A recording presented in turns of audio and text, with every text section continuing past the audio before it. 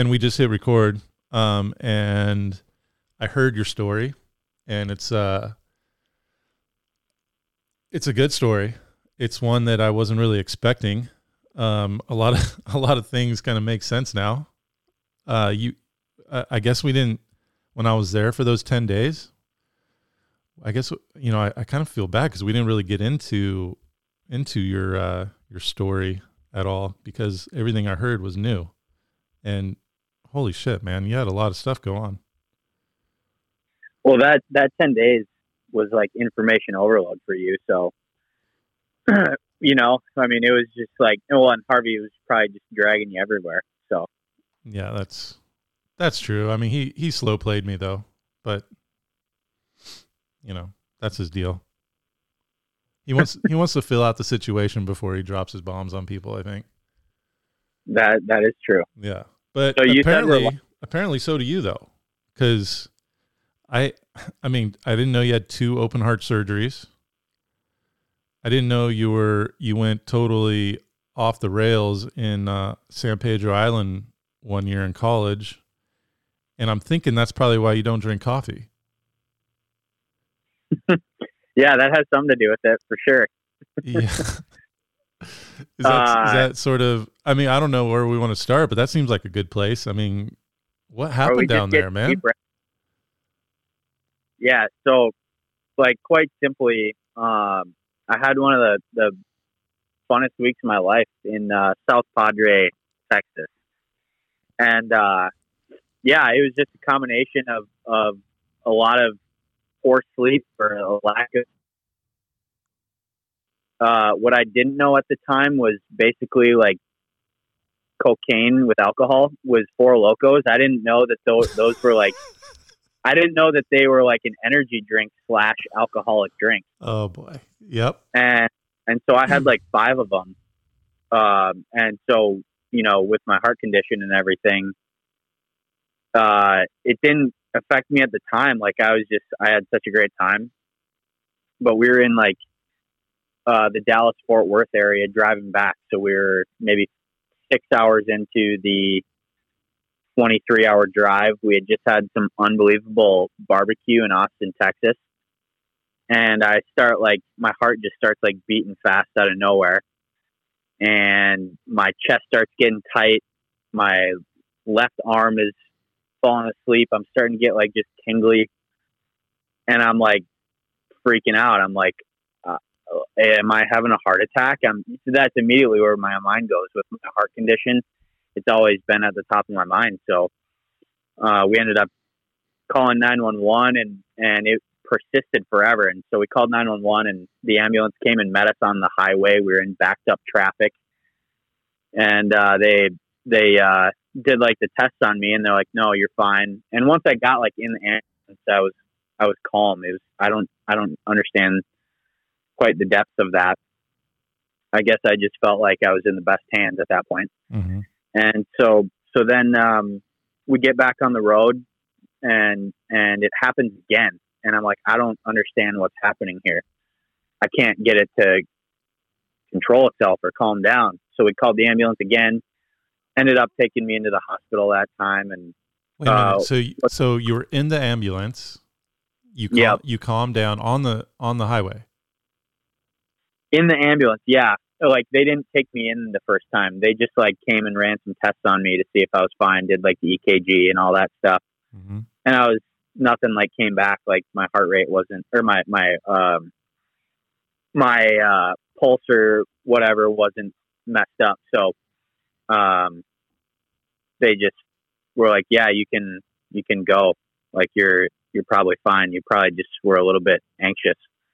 And I had never experienced anything like that because I was probably the most positive kid you could ever meet growing up. I thought, quite frankly, and I owe an apology for people that I judged in the past. Like I thought like depression and anxiety were kind of a myth. Mm. Like I thought it was something that people made up for attention or to make themselves feel better or to make excuses. And I was always compassionate, I guess, but definitely didn't quite understand it and didn't care to look into it at all. And didn't have the best perspective of it. And right then and there, like everything switched. And what ended up happening was my lungs were so inflamed from all the alcohol, crappy food, caffeine, lack of sleep, that it started rubbing on my heart. Oh, And man. so I got what was called pleurisy, and it was rubbing on my heart, and that's what was giving like the chest tightness and the numbness and the my body was just sort of reacting, and then I had some gastrointestinal stuff too with all that. So that's what was wrong. But yeah, it started a wave of the next 5 years, really the next 3 years, being a little bit hellish with trying to relearn how to be comfortable in my own body and be comfortable being in a car again. Every time I would get in a car, I would have like a panic attack just from the association. And so yeah, it's been a crazy ride since then. Wow, man. That's a lot right there, right? Like you go from being this positive person where you just thought everything was, like what's wrong with everybody else, and it happens to you. The thing that's kind of funny to me is then you go into school for positive psychology.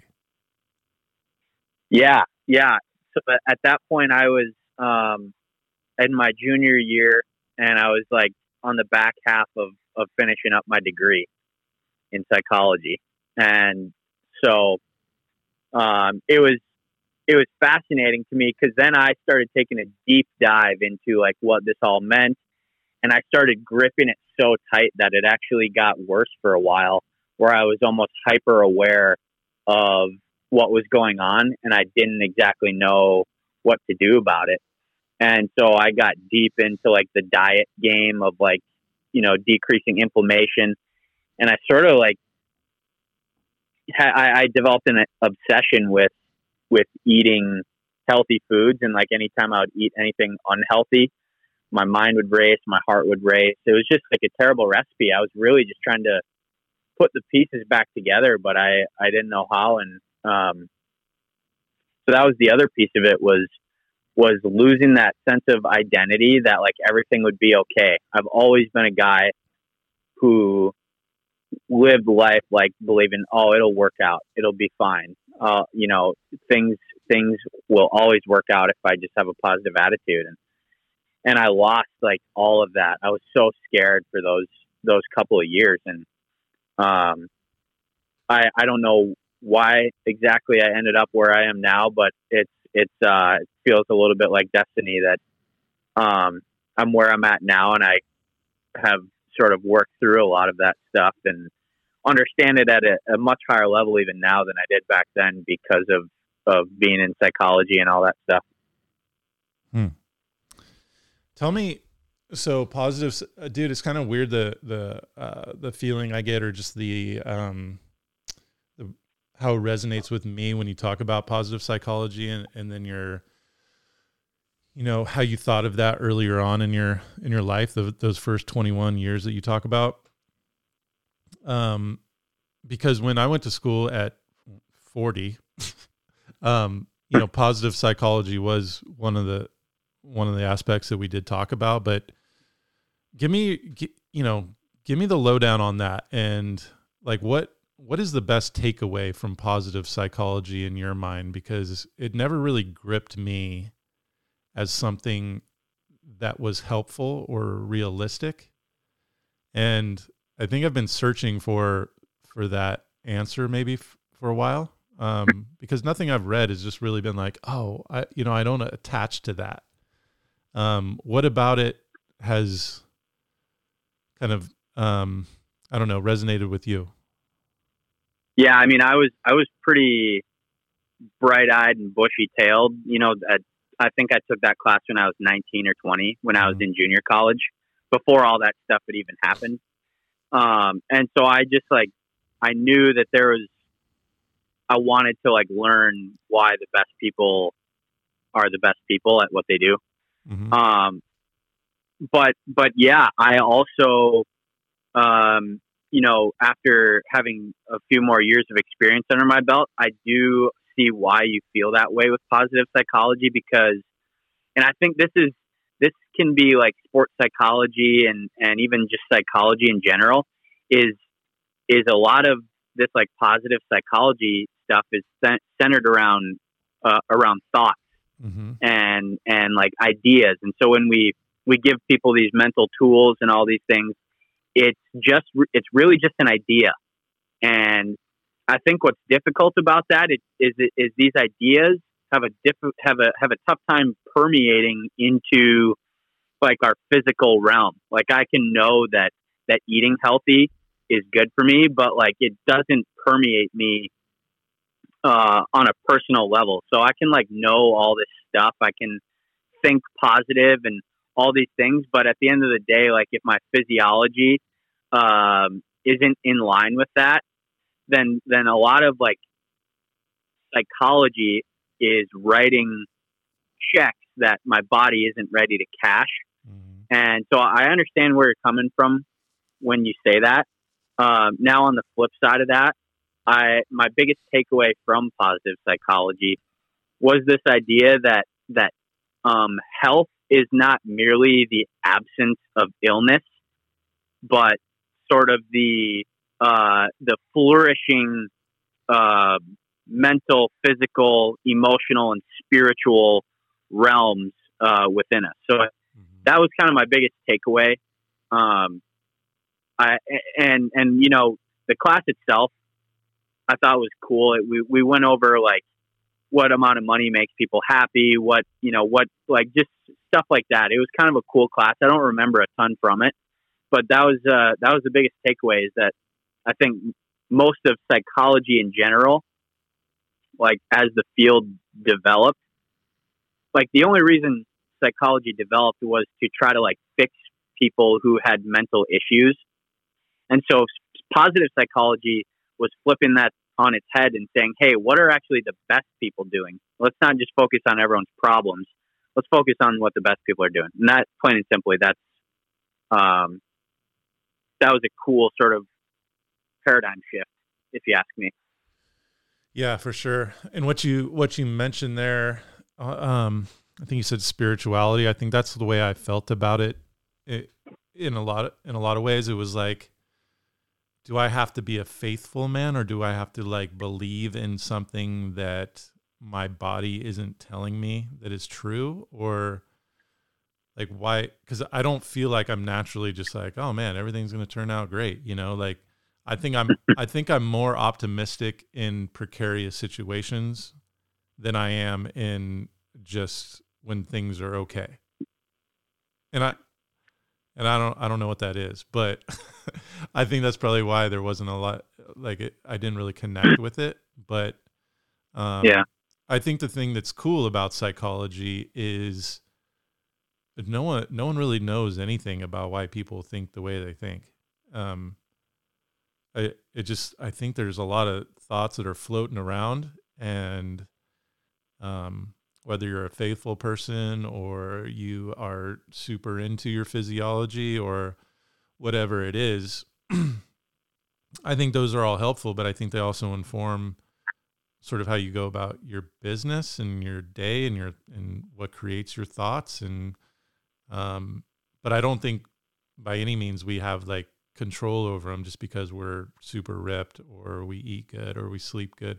I think those help, but I just think that's the part where I haven't gone fully like everything is physiology, you know, like I can't do that yet. I don't believe that yet. Maybe at some point that'll be true. But as of right now, I just think there's so much that we don't know why we think the way we think. Yeah, I'm completely with you, Burns, on that too.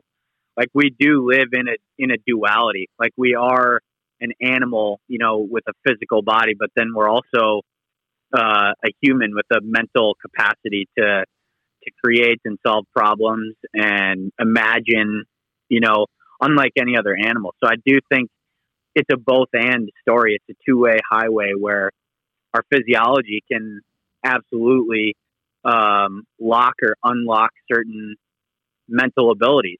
Mm-hmm. And then you look at that from the other side, and we also can have our mental sort of frame completely lock up our ability to unleash some sort of physical potential in us. Mm-hmm.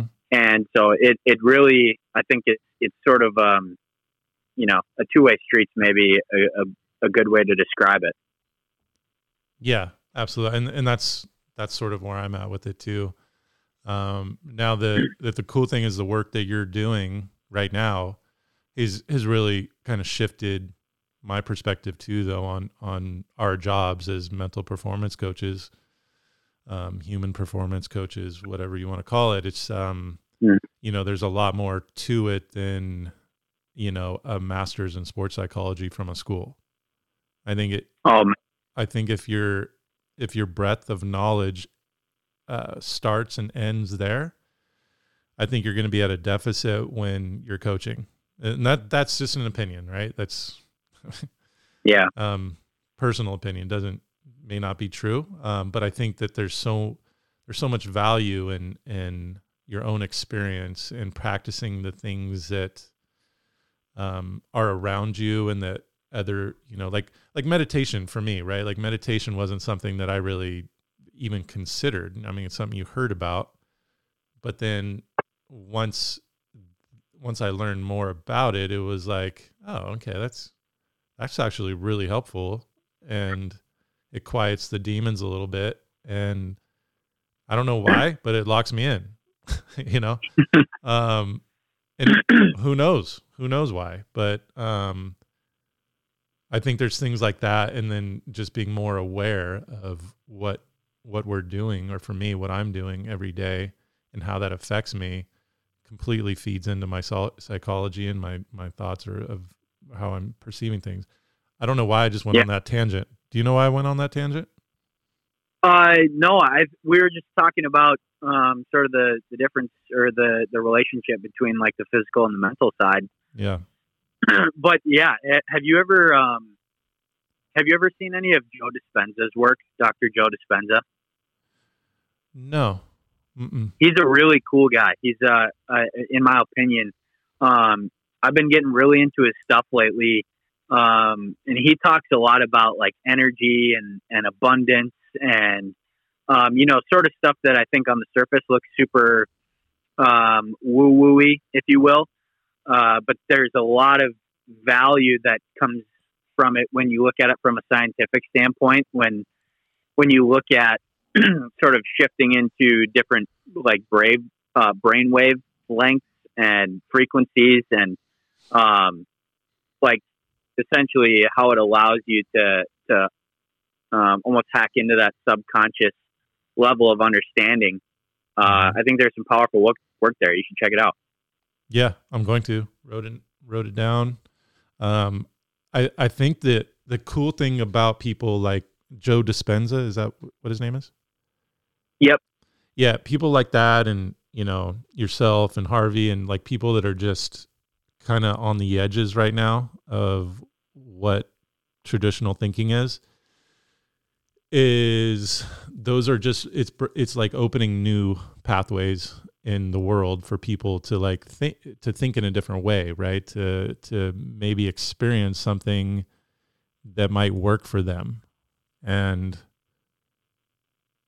to me, that's like the coolest part of what you guys are doing, you know, and what Mindstrong is doing and what this guy's doing is like, it may sound crazy, whatever this guy's doing. And I know a lot of people have accused you guys of being a little bit off the wall, right? But who wasn't when they first started talking about things, right? Like, no matter what it was, like just psychology in general was probably an odd concept for people at some point, or physiology and how physiology could affect our psychology was probably a weird connection for people to make at some point. But I just love I love that the edges are being explored more, and people, it seems like younger people especially, are more willing to jump through those, or explore those edges. And then the fun part is what I'm experiencing in my coaching is like people then take that and then run with it in the way that fits themselves.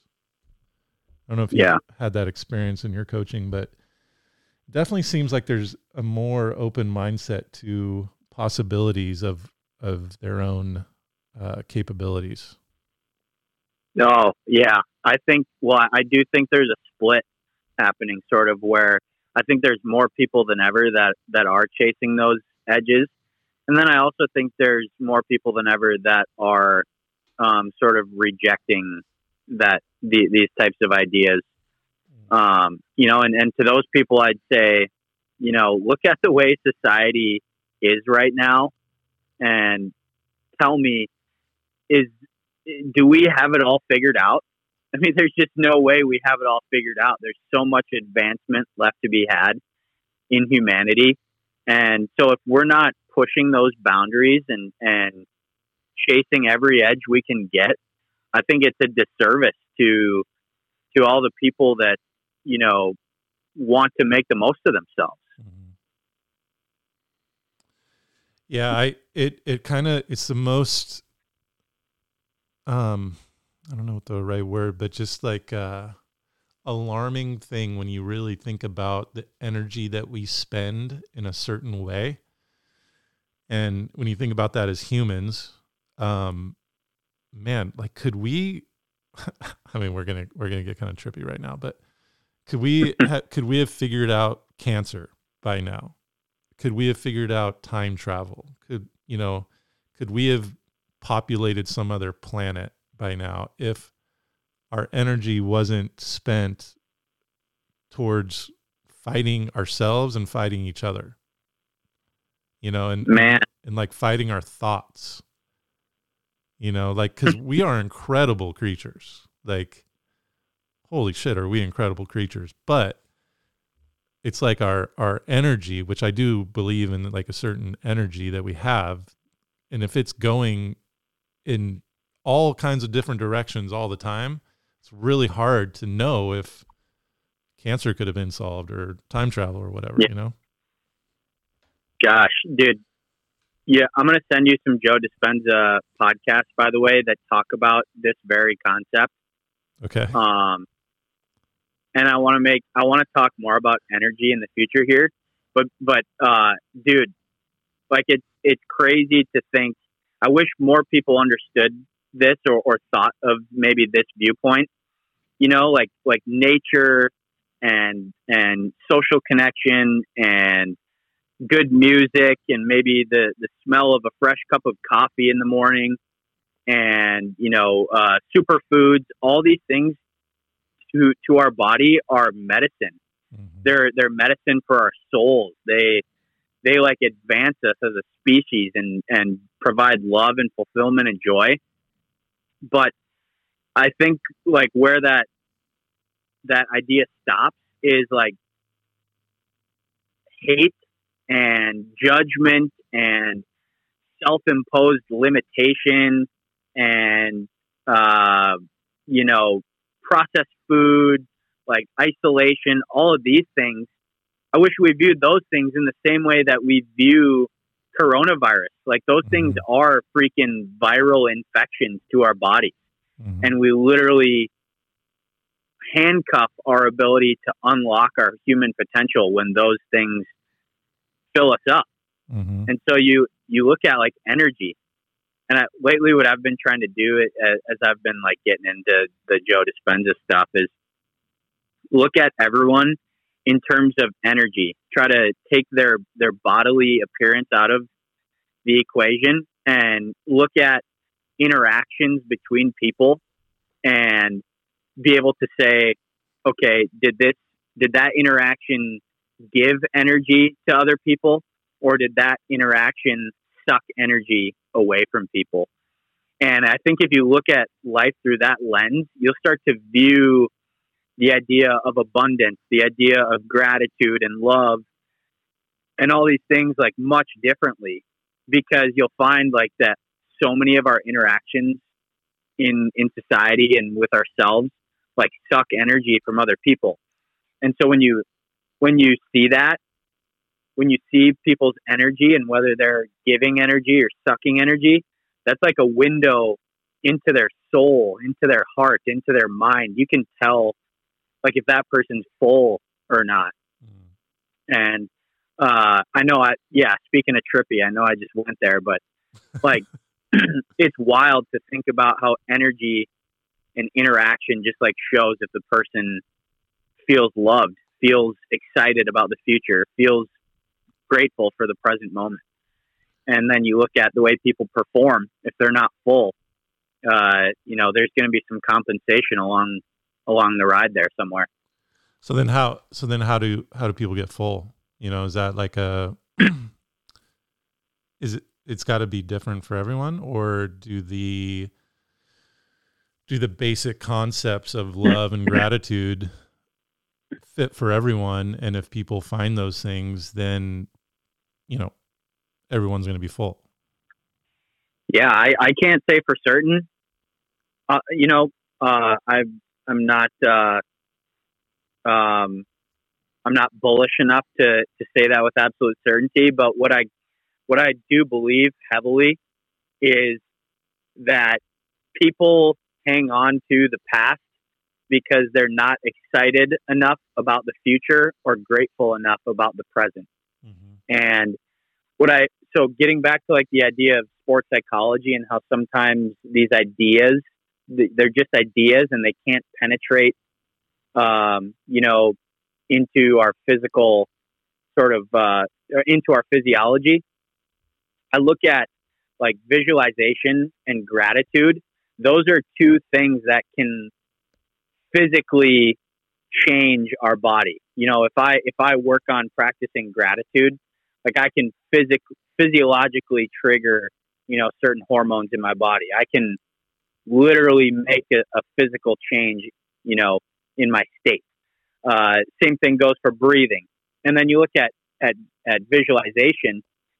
If you can get so excited about the future and so appreciative of what you have going on in your life, then you don't need to hang on to the past. You don't need to worry about making the same mistakes you've done before, because you're so happy to be in the present moment that it no longer matters what happened in the past. I'm going to show up as my fullest self right now. So that's what I do believe. When you look at breath work, gratitude, visualization, what you're really doing is you're sort of rewiring your subconscious mind, and creating a new layer of your past, but much more future and present moment oriented. Can you describe to me and whoever listens to this what happens when you visualize or have gratitude? What happens in your body? From like a physiological standpoint? Yeah, I know I'm kind of putting you on the spot here, but you said it, so I want to hear about it. Yeah, absolutely, dude. Okay. I mean, so when you look at gratitude, there's definitely a specific sort of cascade of neuromodulators that goes on in your body, and so oxytocin and serotonin, I believe, are the main ones involved in gratitude. These are sort of our love and appreciation connection hormones, and this is why gratitude works best when you pair it with specific people. Versus like if you're grateful for your car, the connection is rarely as strong than if you pair it with an actual person, because there's sort of an emotional connection there. Like one thing that I often do in my gratitude practices is my grandma was kind of my best friend growing up, and one thing, my most vivid memory of her is we would play cards all the time, and we'd get super into it, and her laugh would like just brings me back to that moment when I was a little kid, just feeling so loved by my grandma. And so those feelings of like oxytocin and serotonin just like flood my system, and I'm sort of overwhelmed with appreciation and happiness in the moment. And I've used these tactics actually to get over my fear of flying. I didn't fly for like 10 years because I had a bad experience ironically, on the way back from Seattle. But yeah, so that's sort of the idea behind gratitude is just eliciting these actual physical responses in the body. It's not just thinking about appreciating. It's literally, transforming your physiology.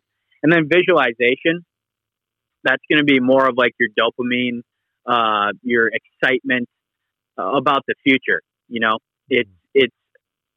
I want to say my sort of quote again, which is that I think that people hang on to the past because they're not excited enough about their future.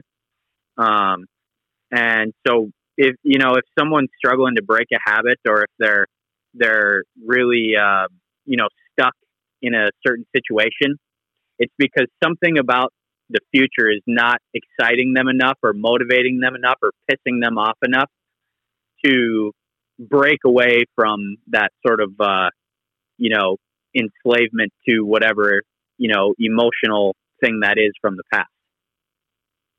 If that makes sense. Yeah. I could have used you when I was done with my career, man. I lost 5 years of my life just because the future was not nearly as exciting as what my past was.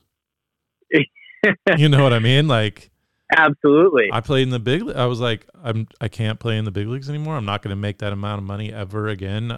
What am I doing?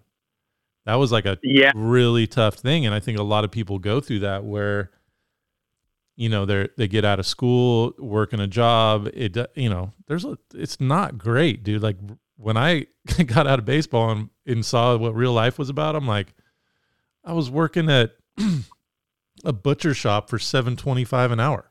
I was like, what am I doing?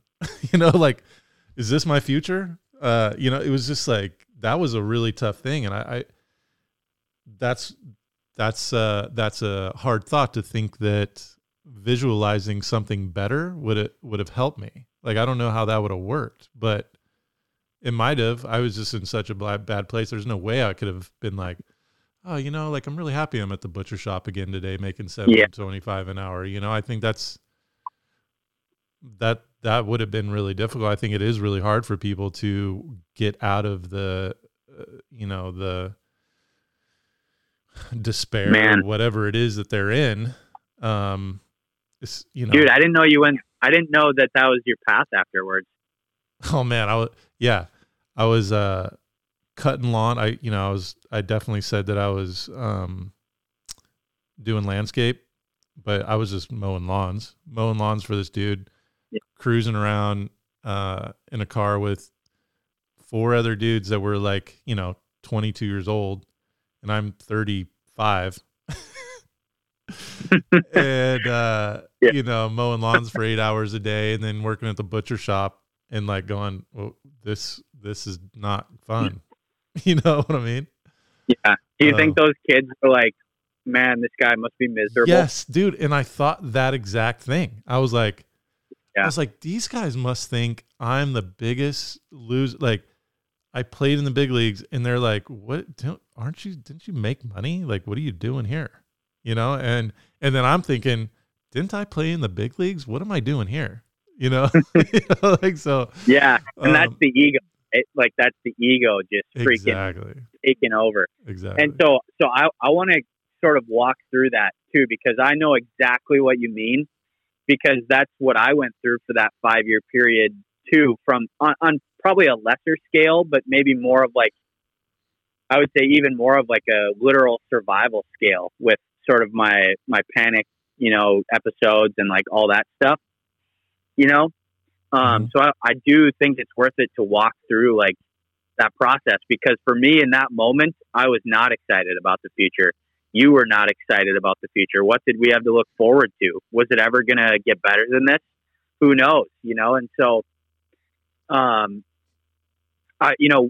with Mindstrong, we always talk about how you have to tame the animal to get to the human. Mm-hmm. And so like, you can't just think about gratitude out of nowhere. Like it's not going to resonate. It's not true in the moment. There's so much fear and cortisol and just like negative, framing going on when you're in that state. And so we do have to like tame that that like from a physiological level first, I think. Mm-hmm. And that's where like the breathing comes in.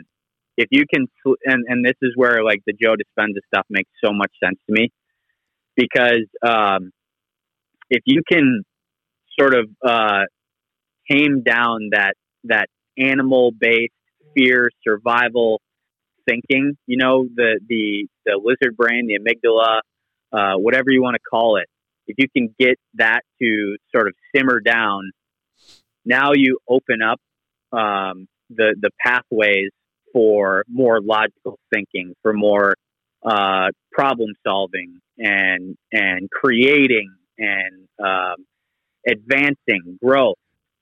And there's interesting research about how poverty changes the brain. There's so much chronic stress going on that these people can't solve simple problems. The classic example I use, or that was used in some of the research I saw, was these people would go to physical therapy and they'd get prescribed like 25 reps of something, and they physically weren't able to do 25 reps, but they weren't able to problem solve and think like, oh, well, maybe I should just do like 5 or 10 reps. They would think like, oh, if I can't do 25, I can't do any of them. And so it's like very black and white thinking. You can't problem solve. You can't progress as a human. And so you look at stress, you look at any type of stress, it's that same. It doesn't matter if it's poverty, if it's survival, whatever it is, it's all stress from like that animal standpoint. So if you can teach people to get there first, you know, and the benefits of breath work are documented, you know, you can physiologically, you know, switch that lever with a pretty high success rate, right? And so from there, now we have this is the Joe Dispenza stuff. Now we have ourselves in a position where we can get into like alpha waves, which is the waves you get right before you fall asleep. It's a very relaxed state. And it's when our brain actually becomes most suggestible to new information. It's the most programmable, if you will, as it can get. And so from there, now we can start thinking about what we're grateful for. And now we can actually permeate from the mental realm into the physical realm. We can actually change that state and actually feel those feelings of gratitude, feel that relaxation happen. And from there, you know, then, okay, now I'm good in the present moment. I'm really grateful. Now we can start to visualize a more positive future, because I'm not in a place where I'm so caught in just surviving the present moment. Now I can actually appreciate the present moment, and I can get excited about the future. And I think so many of us are looking for that excitement in all sorts of external realms, but really it does start with looking within and sort of calming that inner, you know, animal, I like to call it. And from there we can start to play with fire. So there is an actual time to like get into that spot of visualization or gratitude. Like if you're saying before you go to sleep, you're in a space where you can do that, that would be a better time. Yeah, before bed is a great time, and that's you know, documented too. They say the best time to like, if you want to memorize something, the best time to do it is before bed, because it's the last thing you're thinking about. But also your brain is sort of in this alpha wave state, and then it's more, you're more programmable at that point. And so yeah, so you can do that. I had another point too. I was going to say there. What was your question? There's an actual time that you can. Oh, sure. Yeah. So the beauty of it is I wouldn't say there's an actual time, but there is an actual process. You can get yourself into that state in other times other than just before bed too. You know, you're just trying to get your brain waves to be a certain frequency, if you will. Yeah, if that makes. Yeah. I mean, I don't know if I'm just being negative here or like pessimistic, but like, what happens when you wake up? What do you mean? Sorry. So you go to sleep, you talk, you're in a good spot mentally to put yourself in a position to think about different things, and, maybe the gratitude and visualization of what could be, and but you just, had a tough day working at the butcher shop for 725, and you go to sleep, you're in bed and you're like, you know what? It's going to be all right. Like, things are going to be better. And then you wake up and you got to go to work again. Like, what happens when you wake up? You know what I mean? Like, what happens to those thoughts? Are you saying that it's like, no, those thoughts are very real, dude. Those thoughts are very real. It's, and I'm not going to claim, like, I'm so new to this stuff. Like, I'm definitely not an expert by any means. What I do believe in is like the concept of it, and I'm experiencing great joy from it right now. And so what I would say is that person who's working for 725, they wake up in the morning. That's why it has to be such a diligent practice, because it's like you're just trying to make that more of your reality, right? Mm-hmm. If you can, that perception creates the reality. And so the more diligent I am about getting in that space and creating that reality, the more it starts to become my reality. The more I start to, huge buzzword here, but manifest what I want to create from my life. Mm-hmm. And I can, get excited about the future if I cultivate that feeling of excitement about the future. So then you get up in the morning, and that's how I start my morning pretty much every morning. Is I take some deep breaths. I try to get myself awake. So I'm not, and I'll actually even, try to just smile. I'll try to just smile, and sort of hack those, neurons in our brain that recognize a smile. And so I'll just start to get the wheels turning and thinking more positive. And it is work. It's a practice. Yep. But I do believe the more and more that I prime those pathways, that it will become more my reality. And I like am a firsthand example of it finding success for myself. And so that's what I would say is everyone, I always look at it as everyone has their own narrative, right? And it's what narrative are you going to continually tell yourself? And so if you are miserable, you can go ahead and keep telling yourself you're miserable, and it's not going to change anything. But if you do want to get better, if you do want to enjoy life more, you can start to tell yourself that story. And at first it may not even be true. And I was working with an athlete the other day, and he told me he wants to be more accountable. And I said, "Oh, that's great. Do you really want to be more accountable?" And he said, well, yeah, I guess. I was like, "So you actually want to like clean up your room more?" And he's like, "No." "Oh, so you actually want to do your homework more?" And he goes, "No." And I'm like, "All right, good. So don't lie to yourself. I don't want you to pretend. I don't want you to lie to that internal state, because your body knows. Your body knows if you're lying or not." Mm-hmm. So what I said was, I want you to work on the internal stuff before you start to try to translate that into external stuff. So I don't want you to be more accountable right now. What I do want you to do is start trying to cultivate more excitement about being more accountable. I want you to visualize being more accountable. I want you to practice being grateful for all the things that you have in your life, being grateful for your parents, even though they're yelling at you to clean your room. They do want what's best for you, right?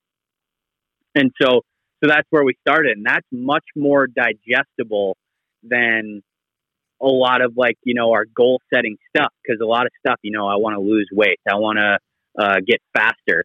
I don't actually want to put in the work to do that. But, and so it makes it really hard for the body to believe that that's true. Mm-hmm. But what I can do is I can get excited about getting to work. I can be grateful for the opportunity to do that stuff, and it becomes more of a reality. And so I think it comes back to one of my sort of favorite sports psych mentors growing up, Dave Williams, he would talk about the concept of being right versus being ready. And so you look at like baseball, and we could easily go up to the plate with our ego trying to be right. So we could say, well, the average baseball player gets a hit, if they're good, 3 out of 10 times. And so realistically, I have about a 30% chance to get a hit here. So not very good, much less than half the percent. If I flip the coin, it's much more likely that I'm not going to get a hit here. The pitcher is throwing super hard. It might move. I don't know in what direction. He might actually throw it much softer, so it could throw off my timing. And by the way, it's 1 versus 9. So, good luck. I might as well just walk back to the bench, right? The odds aren't good. And that's being right. That's the ego telling us to be right, because it protects us. That ego protects us because, it doesn't sting so bad if at least we were able to predict that we were going to suck. And so instead, let's start to cultivate the mindset that gets us ready, right? Versus ready. And so if I want to be ready, I'm thinking, I'm going to absolutely demolish a ball in the gap here. I'm in control of my process. I am the best hitter in this ballpark. I have put the work in. I've put the preparation in. I'm going to give myself the best chance to compete here. And I'm just going to be a dog and I'm going to fight. And so all these things are, not necessarily true, but they do get us ready to compete. And so, really what we're trying to do is get us away from that ego story, if you will, and get us back to a narrative that just gets us ready to play. And so that's the same thing when I'm talking about gratitude, visualization, breath work. We're just preparing the body to be the most ready to perform. Yeah. Yeah. And the thing that came to mind when you said all that, and it was so clear what you said just now, that made a lot of sense to me. And I think, relating it to, I don't talk about ego. I was totally thinking about myself when you were talking there, but I think there was an aspect of me telling myself like, okay, I remember the moment like I was able to move on was the moment that I was able to tell myself it's not going to be what it was. Like my life moving forward will never be, it won't look like what it used to, but it will look something different. But that is the kind of cool part about life that I like, is the new experience that is untold, the story that's untold. And that is what got me up in the morning again, And I think that's that's a huge aspect of what you're saying there in a way. You're talking about a guy going up to bat or whatever it is. It's like, maybe for that guy that's 4 for 4 and he's got his 5th at bat. Well, if he's not able to let go of the 4 hits that he just got, the 5th at bat's not going to look anything like the first 4 at bats, right? Or your life today will not look like yesterday. So if you try to approach it in the same way, then you're going to be searching for something instead of being open to the possibilities. Right. And then when you're kind of stuck searching, then you're closed off, right? You're rigid. You're rigid. Your senses aren't as in tune to what's happening right now. Right. That's that present moment part that everyone loves to talk about, that is so true, right? Like you can't get there until you let go of whatever the thing that you're trying to search, that you're trying to remember, or trying to discuss, or remember that feeling, or remember that sensation, or whatever it is. That's not going to happen again. Like you can't. It's not possible. It's a new time, right? Yeah.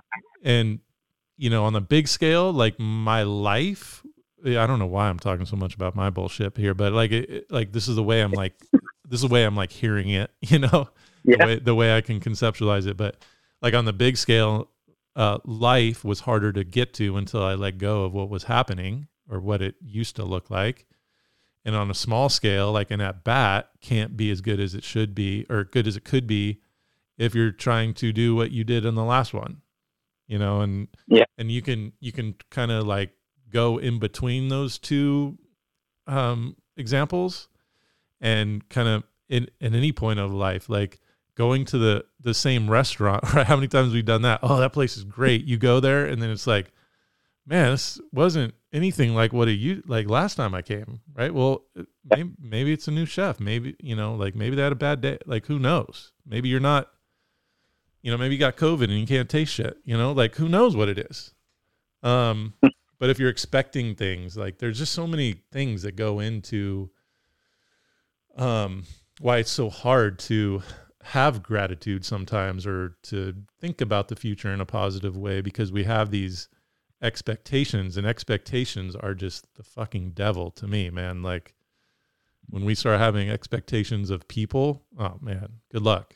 Like it's just because that's where that control comes in. We think we have some sort of control over people, and we don't have control over anything besides our own shit, right? So yeah, a little tangent there, but man, holy cow. No, how freeing though was that when you were able to say like it's not going to be the same as it was. Oh yeah, exactly. You let go of that self-judgment. The ego sort of stepped aside, and you decided like I still have some juice left to squeeze out of this thing. It may not look like what it did before, but by golly, it's going to be all right. Yeah. And the cool thing is that I love the mystery, right? I think life is just a big mystery. We don't know what's going to happen. And I love that part. Like I love going like, "Ooh, man, wonder what's going to happen here."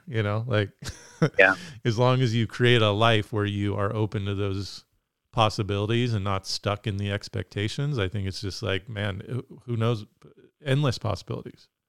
And then you can have more gratitude, right? Then you can have that ability to access those things that are the rich part of life, and that rich part of life is playing cards with your grandma.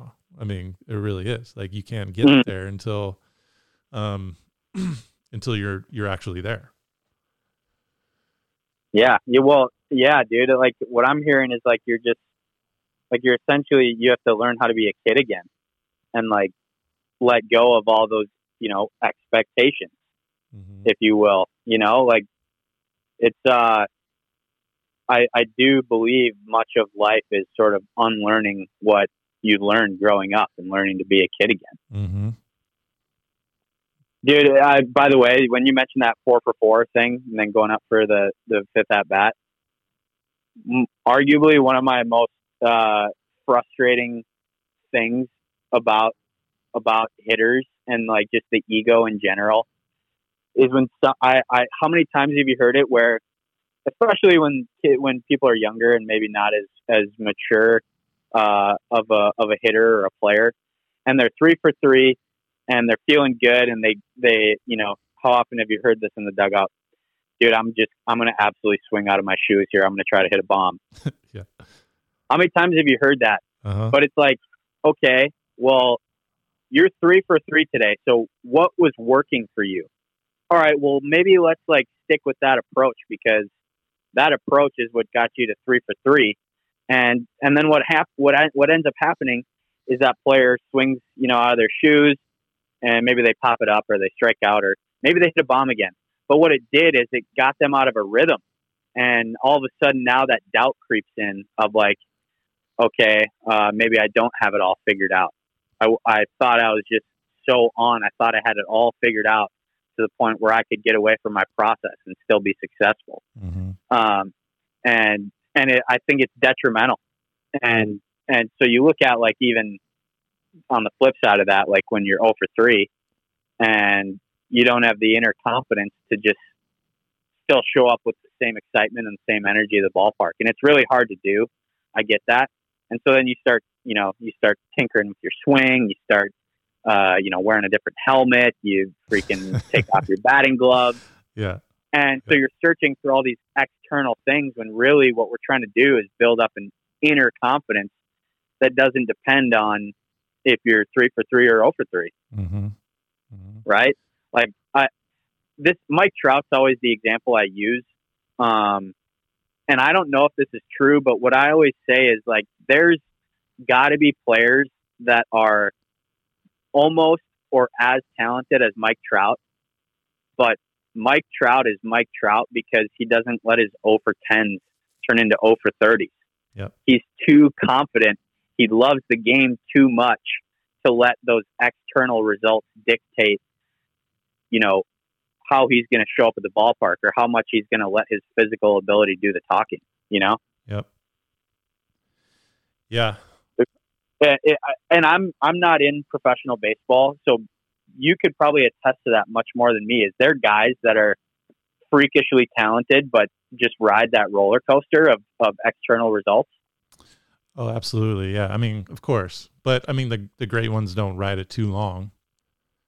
Right. You know, yeah, this is yeah, you know, I've also heard guys go like,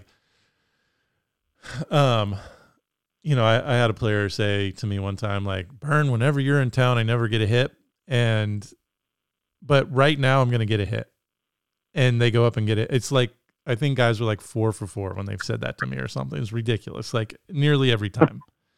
And I'm like, how's that? Like, what goes on right there? And it's because they forget about whatever thing they're trying to do. And they're just like, they have the vision of they're getting a hit somehow. They don't know how they're going to do it, but they are going to get a hit. Right. And that's where like that goes into that energy of like, no, at all costs, they're going to do it. And then I wonder why that's not sustainable, you know, but I think it's just because we're human. Oh, no. Yeah. There's always sort of some regression to the mean, but if you can cultivate that more consistently, you know, for a big leaguer, that's worth millions of dollars to just be a little bit more consistent at it. Yep. Yep. And I think you brought up a great point too there. Like the thing about that is what they did is they created a plan. They created a plan and a vision for what they were about to do. And I think the number one thing that holds athletes back is they don't exactly know what their plan is or what their system is for, you know, for being successful. And so it's really hard to be motivated if I don't have a vision for what I want. It's really hard to be compliant with my, you know, game plan if I don't have one. I don't know what I'm supposed to be doing. And so I do think just the simple act of like, I'm going to get a hit here completely like narrows in a vision.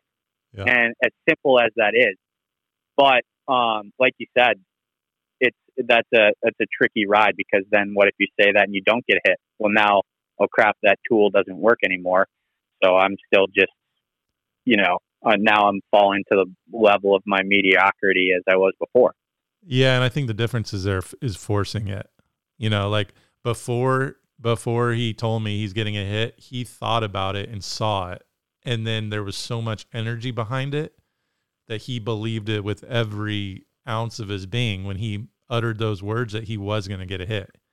But if I was like, hey man, remember last time when you said you're going to get a hit and then you got a hit, just come up and say that to me every time, you know? And then he comes up to me the next at and, you know, like he doesn't have that energy. He's like, Burn, I'm going to get a hit. It's like, well, guess what? Probably not going to, because he may get a hit, but it wasn't with the same energy or belief system of that vision that he just had that made him say that. Yeah. But yeah. And that's why and it's also why you can't have your system or your plan be so results focused too, right? Because that's such a flimsy thing. You can do everything right and still get out. You know, one of my favorite mental guys when in my JUCO days was Steve Springer. He used to always say, you can do everything right and go for 4. You know, so you got to have a process that's nails for you. Yep. Hit the ball on the inside part of the baseball. Compete on the inner half. You know, like I can't remember what his sort of 4 main components were, but he was just nails on having a plan, and you know, it provided a lot of guidance. Yep. Yeah. I think that, I'm almost like, part of me wants to say that's not true. Like, you can do everything right and go for 4, because I think that if you really, and I'm not saying this is like exactly right, but I there's a part of me that wants to say, if you believe it beyond a shadow of a doubt that you're going to do everything you can on every single pitch to put the energy into that pitch to get a hit, then you will get a hit out of 4 at bats. Well, what if you hit 4 absolute missiles on the screws and they're just at people? What, it wasn't 100%, like, your full energy wasn't into it, dude.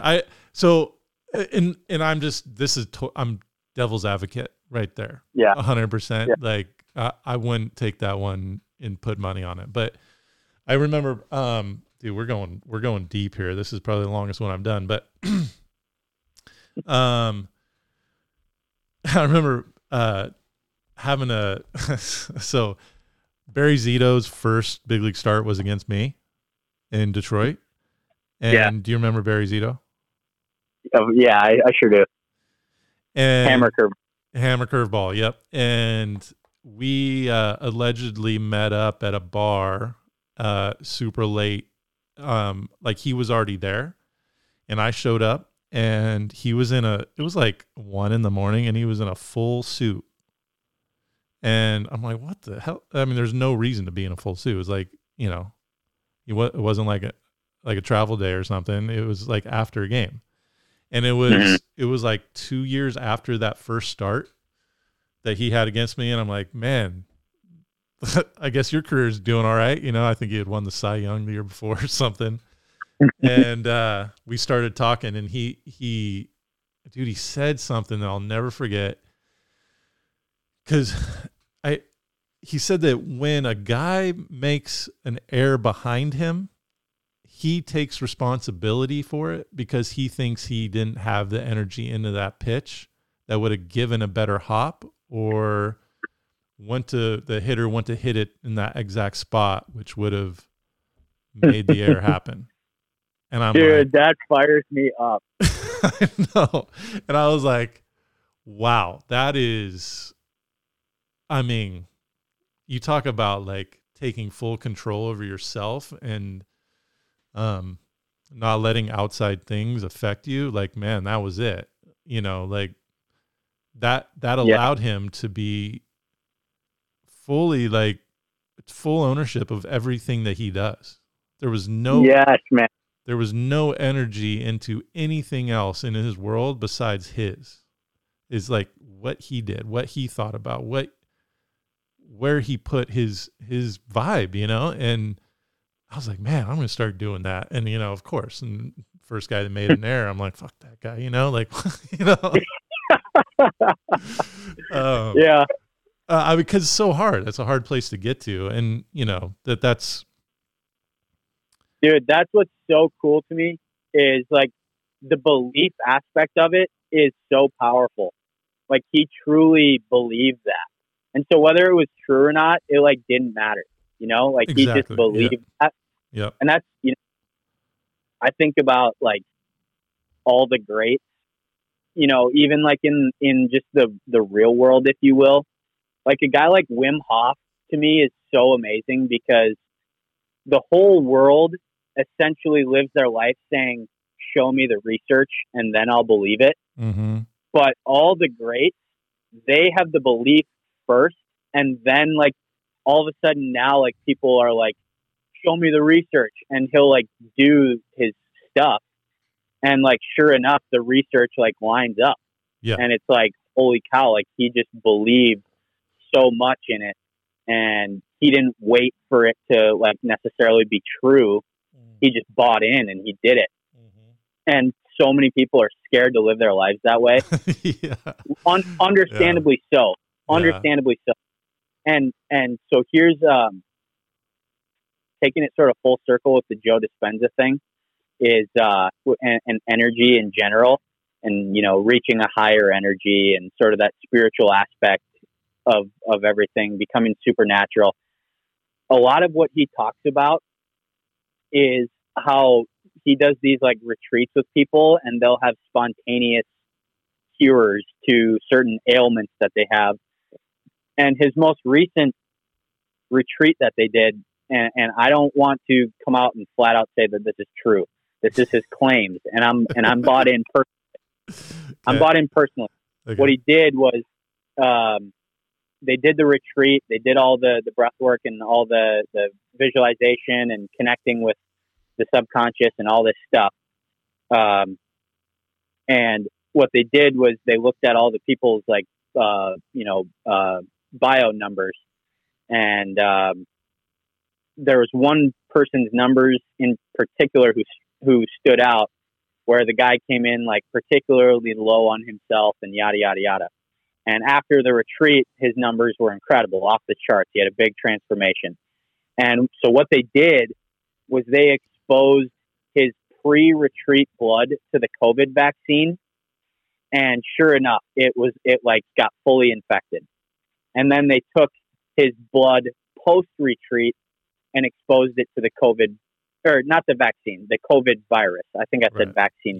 Yeah. They exposed it to the COVID virus.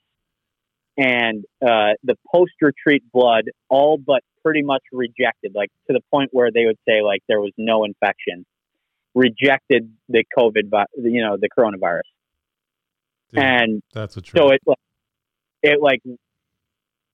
and I look at people who are all, positive, and the research even supports like people that have a more positive outlook. They're, have a higher sense of well-being, yada, yada. Like their immune systems are better, that they're more resistant to certain, infections, getting sick, chronic pain and all this stuff. And so why I'm believing so heavily in this stuff is because you can become so powerful internally that the external stuff starts to no longer permeate that, that inner fortress, if you will, that temple. And like Barry Zito to me is like the perfect example of that. He just believed so much in himself that he wasn't going to let like the external stuff affect him. The Mike Trout, he's not going to let the 0 for 3 affect him, and the person in traffic who gets cut off, they're not going to let that affect them, versus the person who's on a super low frequency, they're going to honk the horn and give the bird and say, fuck that guy, man. People are so stupid. Yep. Think about how low frequency, low vibration that energy is, and how much that guy or that person wants their life to be better, but is just sort of stuck, Mm-hmm. And I truly believe we can cultivate that. And so that's, that's why I'm personally so excited about the future, is because I do believe that is a possibility. And that in itself is exciting me heavily and making me look forward to each day a little bit more and strive to be a little bit better. And, for any athlete, out there, I think that's like what we're all after anyway. Mm-hmm. And so why not give it a shot? And if you don't, to me, that tells me there's something in your past that you're holding on to. You're not excited enough about the future to, be curious, give it a try, see what happens. The worst thing that can happen is you're right back where you started. And some people, I think, would rather just stay where they're at than risk that sort of rejection or whatever it is. That's a good one to end on, man. It sounds like you've in your personal story that you told, it's like you had that. It sounds like you had a similar belief your first 21 years, and now you're. It's like. Am I wrong on that? I'm sorry. No, I think you're super right. I do think like I'm getting back to that place where I'm super excited about life. But I think I also know pain a lot more than I did back then. I really hadn't gone through a ton of adversity, which like now I think just makes me stronger, and more resilient. And, so that's where we always, say, choose your struggle, right? everyone has problems. What's the problem worth solving? That's the Harvey Martin quote. Mm-hmm. So solid, man. That was good. I love that. That was really good. You want to shut it down? Yeah, we can totally shut it down. I'm fired up. I'm gonna work out here at some point. So I can either carry that into my workout or we can keep rocking. It doesn't really matter to me. Okay. I'm about to do the same. So let's I'm going to work out. You're going to work out. We're going to end this day pretty good. All right, man. Brother. So, I should just throw this out there. How many people are going to make it this far in the podcast? No one, but like, let's do it. You're a stud. You work with you've been talking about Harvey Martin, and he is the founder of the Mindstrong Project, and you work with him in that I don't know what you'd call that organization, business, like badass company, whatever you want to call it. And so you can be found on Mindstrong Project, right? Where else can people find you? Yeah, that's the best place to look. I also have my own personal like Instagram and Twitter and LinkedIn, at Austin Hansen 7, but okay. Say it again. That's at Austin Hansen 7. Okay. I don't have a Facebook. I got hacked out of Facebook, so that's not the best place to find me. But other than that, that's next podcast. Yeah. I think it would be easy to say that you're like Harvey's right-hand man, but I think you stand alone for sure. Like you're a stud at this stuff, dude. So, the world's better for you, dude. So thank you for getting on and hammering this out. Burn. It was a lot of fun. Thanks for having me on, dude. It's, I've been wanting to have a chat like this with you for a long time, just ever since, you came out to Minnesota. It feels like we sort of our ideas, our energies, whatever you want to call it, aligned pretty heavily. So this was fun to hash it out, and I have no doubt we'll probably do this again in the future, off the air or wherever. I have a feeling we will. Beautiful, dude. Well, thank you so much, man. All right, we'll talk soon. Thanks.